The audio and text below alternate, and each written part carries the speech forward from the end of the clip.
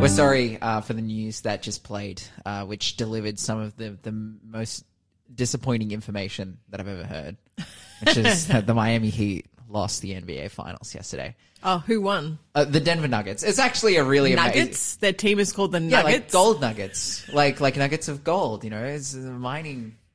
Gold mining. But like it's actually one of the greatest stories in sports because they've never won a championship before and they've been in the NBA since its like inauguration. So they've been in the NBA for like 70 years or something. So basically they're a terrible team. And they finally won. But they won. They won. Oh, I thought you meant they lost. No, they won. Okay. The disappointing news is that I wanted Miami to win because you would keep the trophy from a team that's been in there since the dawn of time and has never won even once. But I think like... Just let them have a turn at winning. I'm happy for them because the other storyline of this NBA Finals is that Miami was the 8th seed going into the playoffs. So they're the 16th best team. They're like the last person to scrape in. And an 8th seed has like never even gotten to the finals before. Oh. And they did, and their path to the finals, if they had won the finals, it would have been like the greatest championship run of all time because it was like they were the 8th seed, they beat the 1st seed, they beat the 2nd seed, so they beat the first and the second best team. They beat the 5th seed in the East, and then they were going up against the 1st seed of the West. But Jimmy Butler. Classic underdog tale. It was like underdogs because it's funny, like you could say that Denver have been like the historical underdogs, but like this season, they were literally the 1st seed, so they dominated the regular season and then they dominated the playoffs as well. So is this like football or rugby or something? This is basketball. Oh, okay. Basketball and Monica. I think I'm so interested in basketball because I'm so terrible at it, and I'm just so impressed by everything that they do. That's cute. I can play, but obviously I am not a man of great stature. And so, that definitely limits your ability to be able to play. But, that being said, sure, people are still pretty good. But then, like, I got really into basketball last year, and then I broke my ankle playing basketball. So, yeah, this is, I was coming into the studio on crutches and whatnot. I did an avulsion fracture. And I was that's right. I remember that. I remember having to fill in for you because you were in hospital with your bung foot. Yeah, my broken ankle. And like, I got some good videos from it though. There's like a video of me like playing basketball with like a moon boot and a crutch, and it's really funny, and I actually get a shot in, which is hilarious. But hey, live your best life, and maybe you're not a sports fan out there, but that being said, we've got some text messages coming through, and, just a bunch of people were answering the quiz. You guys have been a little bit quiet this morning. Suzanne texts in and says, I can flip my eyelids over, always impresses kids. Oh, wow. Because, of course, I was challenged, and I immediately, proved the haters wrong. Because although I'm a bad basketball player, I can stand on my head. So, Suzanne, I'd like to see a photo of what flipping your eyelids over looks like. If you could send that through, that'd be great. Well, Janelle has written in. She said, please send a pic/video of Lawson doing a handstand. And that footage never gets released. Okay, I already paid you to tell them that I could do a handstand. You can't release First of all, you paid me nothing, and second of all, I've already sent them. It's quick in the dead around here, so. That was a joke. I really did do a handstand. It was great. And then Sky writing in saying, thanks, Jennifer. I've been doing the deep breathing a lot more lately. Yeah, absolutely. Deep breathing really works. Yeah. I've been doing it myself. It's just, every single time I do it, it boggles my mind how effective it is. Yeah, and it's good because it'll sort you out, and instead of your nervous system being a nervous system, it will be, working and healthy and good and great calm, and fantastic. Yeah. And calm will enable you to do what you need to do. Yeah, oh man. Like, life is such a grind. Life is such a grind. I'm a uni student, and like, while I love what I'm studying and the information that's being shared has been so valuable. I did my last exam yesterday, and the topic was revelation, inspiration, and hermeneutics, which is entirely like the idea of how it is that God communicates with people, and then how we how we interpret that communication. And I've been so blessed throughout the course so far, and I've just learned so much, but then just studying and writing essays, it's a grind. Hey, Suzanne writes in, she says, no pick, it looks gross. Isn't that the point? Suzanne. Like, I don't think I've ever seen someone flip their eyelids and I'm like, wow, that's really pretty. No, I'm like, pretty. I'm just trying to figure out what that would even look like. I'm having trouble imagining it. Please, Suzanne, please. Oh, I've been challenged now by Sky. She's thinking that I'll flip my eyelids. Oh, yeah, she says, I was waiting for Lawson to say, I am now trying to flip my eyelids. Hey, do you know what? Give it a go. You never...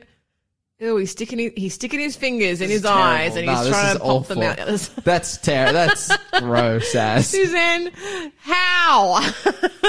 I think there's just people who can and there's just people who can't. She's got like extra litty eyelids. Yeah, I have really nice long eyelashes. Suzanne, can you like store things underneath your eyelids? Is that how extra flexible they are? I have quite thin eyelids, actually. Of all the things that I ever hear a man say, I never thought I'd hear him say, I have quite thin eyelids. Actually. No, I really do. You can actually, if I close my eyes and I pull my lashes down like this, you can see my eyeballs still. You can see like my blue eye through the skin, you know? Well, not from across the table, but maybe DJ Shell can see it. Yeah. Can you see light through it? Yeah, of course. Oh, okay. Yeah, I have thin eyelids. I never thought about that before, but it's true. Have you been diagnosed with thin eyelids? You've been to a doctor about this. Well, apparently it's not a problem because, as I was saying in our interview with Jennifer Skews, I just fall asleep whenever I want. Yeah, I'm astounded by that. I'm jealous. I can't do that. Oh, wait, get on my level. I need to have a shower. I need to be horizontal. I need a blankie. Yeah. Wait, horizontal? Yeah. What does that mean? I need to be supine. Like laying flat. Oh, laying flat. I thought you meant laying across the bed sideways. Like you can't sleep end to end. So I'm like, excuse me. No, I need to be flat. Fair enough. Hey guys, continue sending text messages. Tell us how do you go to bed? 0491064669 and any comments you have on the study that we have now, which we have been talking about the seal of God and the mark of the beast. And yesterday we started talking about the deadly wound. Now I dropped the bomb. Ooh. And that bomb was the identification of who the Bible portrays the Antichrist to be. Yes. Which, quickly summarized, it is the smallest and most religious, most powerful nation on earth, which we would say is the Vatican or the papacy. The Bible is specifically calling out the system of the papacy. No, the Antichrist isn't a person. No, it's not Barack Obama. But it is, a system that portrays itself in the place of God, has great political influence, claims to have the ability to forgive sins, has a ruling period starting, and this is what we're particularly going to be talking about today, has a ruling period starting in the early medieval period. It changes God's times and laws, or at least attempts to, and it persecutes many people. And if we go, okay, well, who exactly is that? It's pretty clear and obvious that the answer is none other than the papacy. And now, I did say, and I qualified yesterday, this isn't to say that Catholics are lost. In fact, I made the point that there will probably be more Catholics in heaven than maybe any other Christian denomination, because there are simply more Catholics. And there are many people living up to the light that they know within Catholicism. But at the same time, particularly as we're approaching the end, God is calling us to something better. He's calling us to truth. Because this is the point that we've been making when it comes to the seal of God and the mark of the beast. Satan's last act is to force those who are a part of this false type of worship to essentially seal their decision of worship either for God or for Satan. Now, the means by which he does that, we're going to be discussing a bit later in the week. But I want to look a little bit more at this Antichrist power, because it says here that it receives a deadly wound. We saw yesterday in Revelation chapter 13 and verse 5. It says it has this deadly wound, and that deadly wound would come after 1,260 days. Now, 42 months specifically in that verse. Now, towards the end of yesterday, we looked at how a day in Bible prophecy, and specifically in apocalyptic Bible prophecy, equals a year. It's because it's symbolic time, and we're given those examples throughout the Bible, Numbers 13:4 in the book of Ezekiel as well, that shows something like this. Now, we have a period of 1,260 years, and at the end of that period, the papacy, it receives a deadly wound that it would then heal from. And the question is, well, how can we line that up in history? Where does that start, and where does that begin? Now, we know from Daniel chapter 7, when it talks about the rising up of the Antichrist power, that it comes to its full prominence of power between 476 AD and 538 AD. Now, what was happening during that time historically? Well, a number of things were happening. A real huge movements in the Western world were going on, including the downfall of the Western Roman Empire. You're listening to The Breakfast Show. Contact us on 0491 064 669. Now, by this time in history, it was around the 3rd century in which Constantine instituted essentially the worship, or around the 300s when Constantine instituted the worship of God, or Christianity, the worship of Jesus, as the state religion of the Roman Empire. So up until this point, Imperial Rome was mostly pagan and just you worship the sun and worship the moon and worship the rocks and whatnot. The story essentially goes that Constantine was going to fight a battle. Before this battle, he had a dream and he saw a picture of the cross in his dream. He saw a cross and heard a voice from heaven. And this voice said, "In this symbol, go and conquer." And he goes out the next day and wins this battle and decides to make the entire Roman Empire Christian in a move to try and unite the Roman Empire. Now, what was actually taking place politically was that the Roman Empire was fracturing. It had split between East and West. There was a brief period of time it was split, and then it was reunited again. Was it split over religion? No, it was just split over politics. Okay. The Roman Empire by this time was huge. It was one of the biggest empires that ever existed, particularly in terms of population. A lot of people point to, what about the Mongolian Empire? The Mongolian Empire was much larger than the Roman Empire, but had the Mongolian Empire ruled over areas of Mongolia that had no people in it. The Roman Empire had at one point in time 7/8 of the world's population. Yeah, wow. So or 8/10, so it was. Was he trying to reunite it through this religious move? Exactly. So it was a political move, right? Because if you control culture, then you control politics as well. Do you reckon he was telling the truth about the dream? No, I don't think so, to be honest. Maybe he was, but the results of that was essentially that Constantine makes Christianity the religion of the empire. And his mum was a professing Christian. Up until this point, Christianity was rapidly growing in the Roman Empire, despite being bitterly and heavily persecuted. Christians were being fed to lions and put in colosseums and just killed and whatnot. And under some emperors, it wasn't as bad. Under other emperors, say Nero and Diocletian, the persecution was just absolutely horrific towards Christians. Now, all of a sudden, Christianity is not persecuted, but it's actually legitimized and officiated and made a real religion. And for the initial years, it's actually was a good time to be a Christian because they're able to kind of formulate doctrine and come to a bunch of conclusions. But then there was the institution of the Catholic Church. Now, Catholicism, or the word Catholic itself, is the Latin word for universal. And the idea and the understanding was that, okay, well, now we have one universal Christian church for the entirety of the Roman Empire. And eventually the decree was made that that entire Christian church would answer to the Pope in Rome. Okay. So the Roman Pope, he was the head of the church. Rome was the headquarters of the church, and that is where decisions and doctrine came from.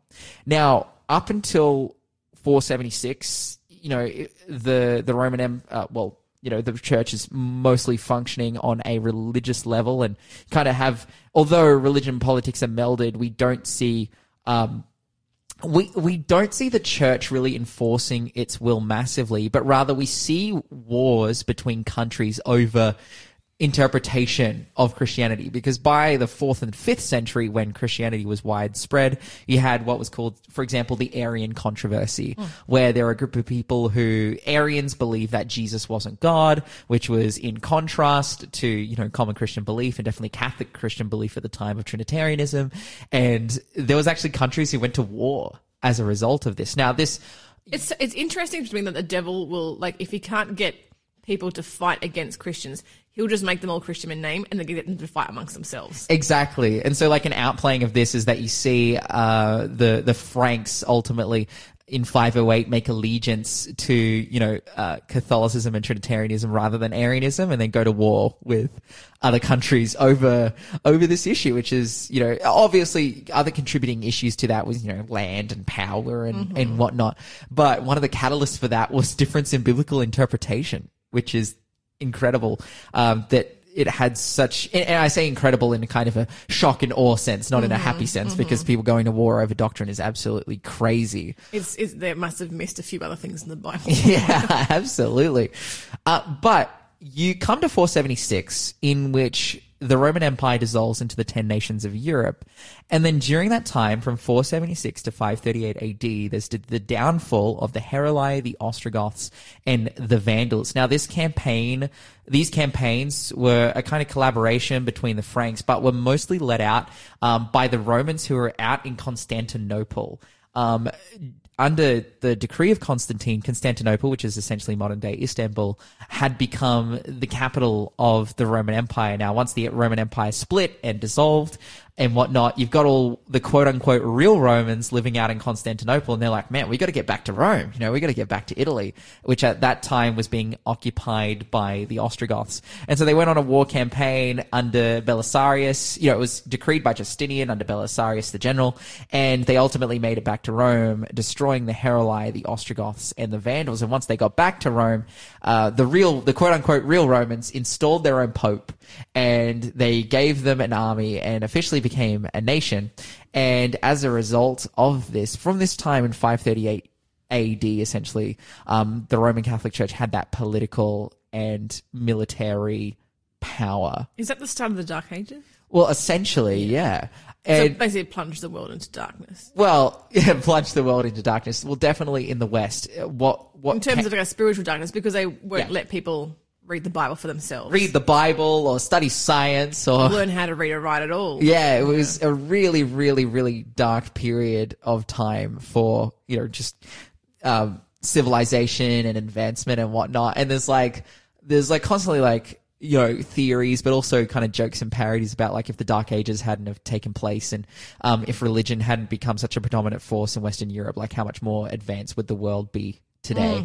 There's a few other things that contribute to that, like the burning of the Library of Alexandria and whatnot. But the point is that essentially we have this huge religious influence that is incredibly negative. It's the combining of church and state. It comes from a Christian perspective, and that's exactly what we see playing out in the chapters of the Bible in Revelation chapter 7. In Daniel chapter 7, and we can see that very clearly in history. Now, okay, so if we pick that date, 538 AD, that's when the Ostrogoths were finally destroyed and Rome was taken back by the Romans and by the papacy. Now, what happens from that point forward? Well, the Dark Ages, as we've just said.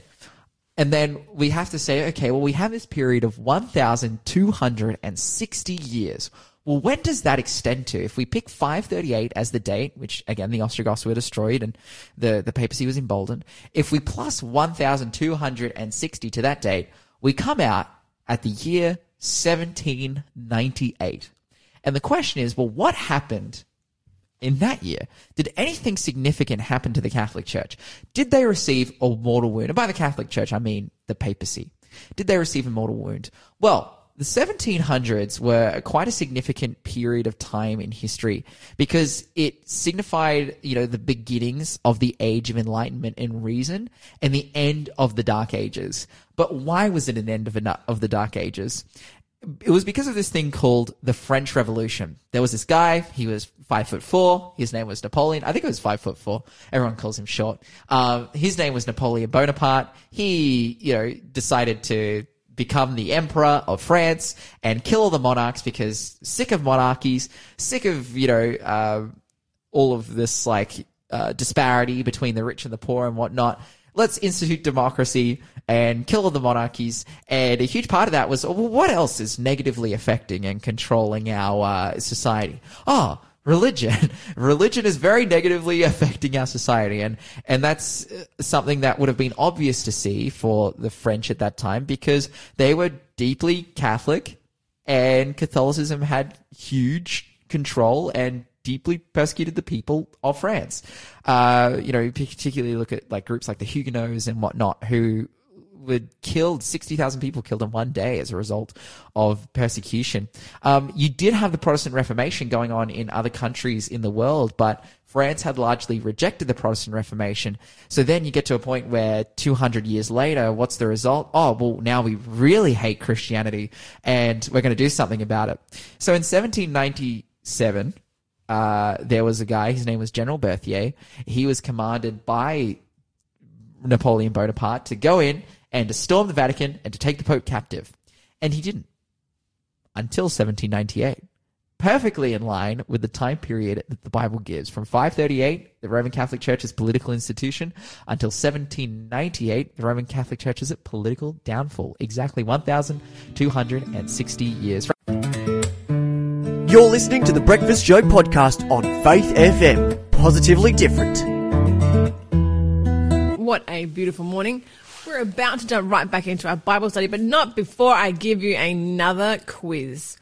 What Bible book does the saying, do unto others as you want done unto you, come from? So it's a book in the Bible. It's the golden rule. We all know this one. Do unto others as you want done unto you. But which book of the Bible is it found in? Give us a text on 0491064669. Just a friendly reminder that we don't take phone calls at the moment just because we're all in one big room together. And so give us a text. Tell us which book of the Bible has the golden rule in it, and you can be in the draw to win Friday's, grand prize. Oh, man. You feeling good now? That was amazing. I just ate lots of couscous, and it was good. It was my favorite type of couscous, too. Pearl couscous. It's the bomb.com. It was literally the best thing I ever. literally just discovered it. I don't know. I'm late to the Oh, man, I got a story about couscous, okay? Couscous has been one of the most controversial foods of my life. You might be thinking, what does that even mean? And let me tell you. Pastor's controversial. Yeah. Go on. So no, it's not. Couscous was cancelled. Actually, I did have a big argument with someone about couscous once, but go on. So couscous for me was cancelled, and that was because one day my mum wanted to make couscous for us, like regular couscous, not pearl couscous, and she made this couscous. And I'm not understating this by saying that it was the most terrible thing that I've ever eaten. Uh-oh. Now, it's not just because of Don't tell me you said that to your mum. No, well, hear me out. Because my whole family ate it, my 3 sisters and my dad. And usually the rule was like you had to eat everything that mum made. Mm-hmm. Like you have to clean that plate because like she made it, she put in the effort and because kids are starving in Africa. Yeah, kids are starving in Africa, and so I was doing my duty as an 8-year-old to, fix that problem and, but also simultaneously like the most of the food, like the 99% of the food that mum made was like nice. I used to love my mum's lasagna, spaghetti bolognese, whatever it may be. Like it was like really good. But she made this couscous and all of us like simultaneously like took our first couple bites and we're all like, this is gross. Like she just cooked it way wrong. I don't know. I think it was really dry. Like she didn't cook it properly. And Dad's like looked at all of us. We looked at him and we looked at Mum and Dad goes, let's order a pizza. Rough. And so, it's like the only time, it's like one of 2 times I think that's ever happened to Mum. It's happened multiple times to my dad. Like pizza night every other night with him. Yeah, with him. I remember one time he tried to Dad got into cooking and he just started cooking and he had like a few meals that he made that he's really proud of. He's like, okay, I got something. It's called sweet and sour rice. And it's literally rice with sweet and sour Heinz sauce, and it was just the most disgusting thing ever.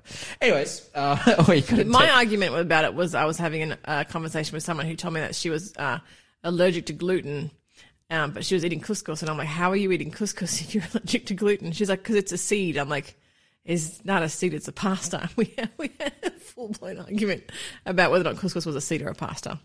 And in the end, I just told you, I can't remember that arguing. Please just go Google it. Uh-huh. Were you right? Yeah, dude. Okay. Fair enough. Sky texts us in, hey, soapbox time. Sky's really on my case about going off topic. I love her for it. She's like, you stay on that case, Sky. Lawson, he's got something to grandstand about. Here we go. Anyways, hey. Would you like me to help you down from that high horse there?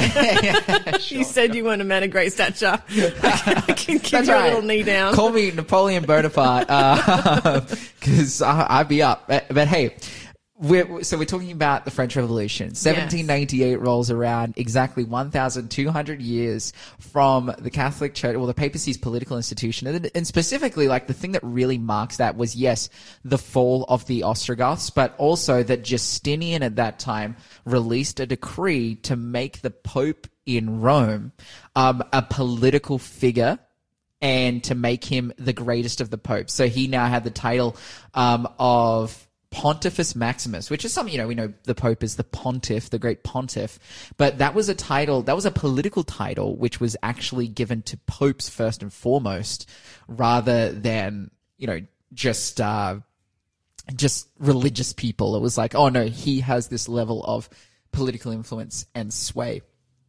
Come to 1798, French Revolution happens, the papacy is destroyed. Now, at that time, in 1798, the Pope the Vatican is ransacked. General Berthier takes the Pope captive, who I believe is Pope Louis VI. It's whoever the Pope was at that time. They take him captive and he dies in captivity. Mm-hmm. And the papacy essentially ceased to exist. It was, all the articles were confiscated. The Vatican was left empty. Catholicism obviously still existed because it's one of the biggest Christian religions in the denominations in the world. But it was like, well, where are we going to go from here? Now, when we go back to Revelation chapter 13, and do you want to read for us at verse 5? Revelation chapter 13 and do you want to read for us verse 4? I'm reading for the NKJV, and it says this. So they worshipped the dragon who gave authority to the beast, and they worshipped the beast, saying, who is like the beast? Who is able to make war with him? Actually, read verse 2 for us. Now the beast which I saw was like a leopard. His feet were like the feet of a bear, and his mouth was like the mouth of a lion. The dragon gave him his power, his throne, and great authority. Man, I think I'm getting the verses mixed up here. Is it verse 3? Which one is it that says that he had a head that seemed to be mortally wounded, but the mortal wound healed? Is it verse 3? Yes, 3. Yeah. And I saw one of his heads as if it had been mortally wounded, and his deadly wound was healed, and all the world marveled and followed the beast. Sorry, I didn't have the passage up in front of me. That's what I get Mon to do. You're around there. Yeah, that's right. So we see that it receives a mortal wound, but then that mortal wound is healed. It would only be a couple years later that the Vatican was reinstated with some level of power, but not political. It was like, okay, yep, you guys can be a religion again, but you can't wield any political power, essentially ending the Dark Ages. Now, that existed right up until the era of the 20th century, so just in the last 100 years, under Mussolini, to very much get the papacy on side of Mussolini's political exploits and wants. And we know that Mussolini, when it eventually came to World War II, he was a part of the Axis power. He was, fighting alongside the Germans and the Japanese, but then, defected later in the war. In 1929, to kind of make peace with the Catholic Church and get their support, he gave them he made them into a nation state. He made the Vatican City into a nation again. Which still is now. Which it still is today. And then, we ask the question, okay, has it totally died from its mortal wound? No. Like, Catholicism is the most popular denomination within, the world, Christianity, boasting somewhere like 1.5 billion members of the Catholic Church. The papacy is an incredibly powerful institution, an incredibly rich institution, and its power has a lot of sway and is very, very far-reaching, and has even made, even influencing American politics, which I think it's been influencing American politics for a long time. But if you think of like if you think of the history of the United States and, the Puritans coming over to largely escape religious persecution, for a long time, Catholicism was rejected in the United States. Even though there were Catholics in the United States, Catholicism was rejected by, a lot of Americans. Up until the 1960s, you had the election of the first ever Catholic president, which was JFK. So JFK, John F. Kennedy, he was the first ever Catholic president, and it was, a very remarkable feature of his that he was Catholic, and it was like, oh man, is this going to fly that he'll become president because he's Catholic? But to secure votes in the South, he went down to the South and essentially promised to her, hey, I'm not going to listen to the Pope. I'm not going to do what the Pope says. I'm not going to be in line with him. But now we see, it flipping the other way, where the president of the United States regularly, at least once a year, meets with the Pope to talk politics, to discuss religion, all of these different things. But essentially what we see is that this history of the Catholic Church fully lines up with Bible prophecy, what we see taking place in Daniel 7 and Revelation 13, so we can wholeheartedly identify them as this power. We're going to continue on, though. Oh, there's so much more that can be said. We're going to be talking tomorrow about the great falling away. You're listening to the Breakfast Show podcast on Faith FM. Positively different. And we have come to a time in which we give you quiz answers. I think we must have missed one because I have a question here that I didn't read out. Oh, why would you do such a thing? I don't know how we did that. How did we do that? How does that even happen? Okay, one last opportunity, getting quick. Couscous. Oh, yeah, it was couscous. We're talking about couscous. We should have been doing the quiz. Hey, one last quiz question, and then I'm going to give you the answers immediately. Where did the contest between Elijah and the prophets of Baal take place? Oh. Where did the contest between Elijah and the prophets of Baal take place? 0491 064 669. Text it in like the next 10 seconds. You know what? I want to give you guys I want to help you out here. It wasn't Mount Chocolate. 0491 064 669 is the number to text. And if you text that number with the correct answer, you will go into the draw to win our amazing prize for this week. But, well, okay. Let's do the answers. But now we have to do answers. That's fine. But we just won't do it for the last one. Okay, we'll give the answer for the last one in the next segment. In the next segment, okay. The age that Sarah, the wife of Abraham, died, she was 90 years old when she conceived and bore her son Isaac, and she died at the age of 127. King David's father was Jesse. Who said, "Who hath God wrought?" was Balaam. The book of the Bible that contains the golden rule, do to others as you would have them do unto you, is the book of Matthew. And in the next segment, I'll tell you the answer to the contest between Elijah and the prophets of Baal. Absolutely.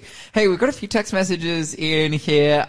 Well, Sky was pulling us up for, for going on, but then says, nah, I love it. I wish I was there. And, I love talking with people. I love being able to talk every morning. And Sky, where are you? Come down. Yeah, because that's the thing. We would love for you guys, live audience, live studio audience. Text in. Tell us how you feel. We can have a conversation. We should sell tickets. Like, Faith FM Live. We do like a live show in like an arena or something. That's powerful. Hey, we also got a text message coming in, essentially just asking us. Well, they were really blessed by the Jennifer Skews interview, but which we always are.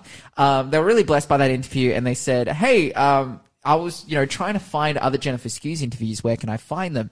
If you go to the podcast section or the breakfast show section on our website, that's faithfm.com.au.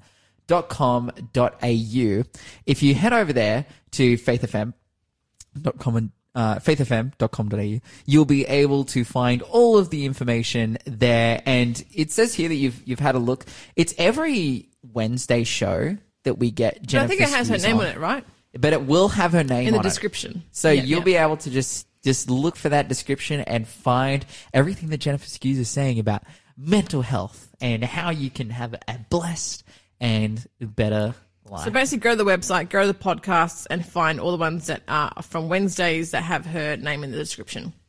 What's been like your favourite piece of advice that Jennifer Skews has shared?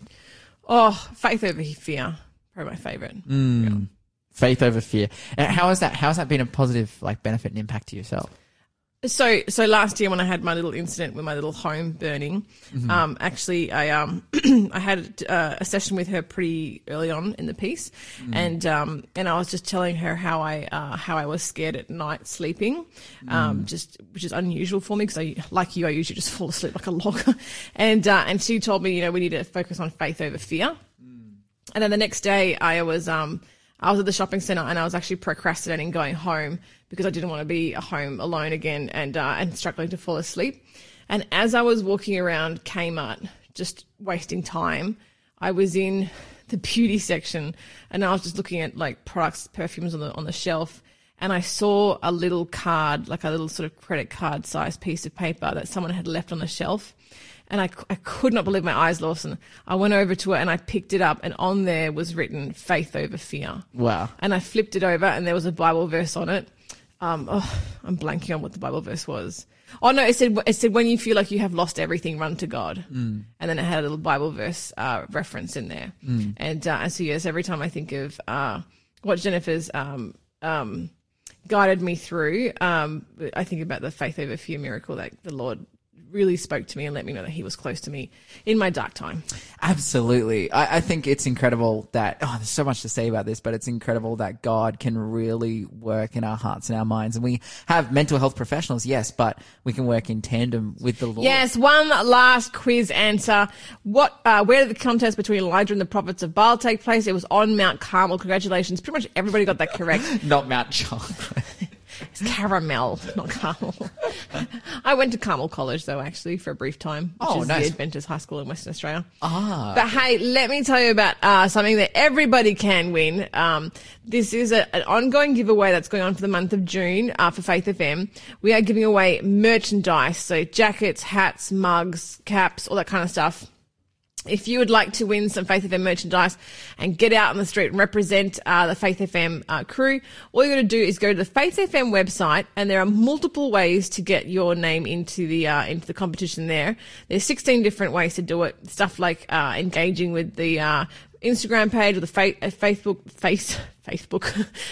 page, signing up for the newsletter, the e-magazine, downloading the Faith FM app, or you can click on the breakfast show and put in the secret code word, which is Wheatbix, WEETBIX, and that will get you in with another chance to win more merchandise. Amazing. There is so much we are giving away and we want to bless you with, because we want you to have a blessed life. Amen. We want you to be able to experience Jesus, to walk with him. And guys, remember to live faith, to act faith, to talk faith, to be of faith, and you will grow strong in Jesus Christ today. God be with you till we meet again. God be with you till we meet again. Thanks for being a part of the Faith FM family. Join our community on Facebook or get in touch at 1-800-FAITH-FM.